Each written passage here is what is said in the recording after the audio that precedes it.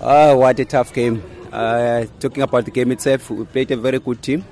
They came at us, more especially the first 15-20 minutes, and the aim was not to let them score within those critical phase of the game. Those first 15, last five on the second half, and we managed to deal with the pressure that they put at us. Talking about going to the next round, what an excitement!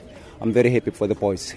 I promised them I've done all I could during the preparations, and now during the 90 minutes there's nothing I can do. I can only shout from a distance, and they did it for me. I'm very proud for them. Well done to the boys. In fact, for the first time, not even for the veterans,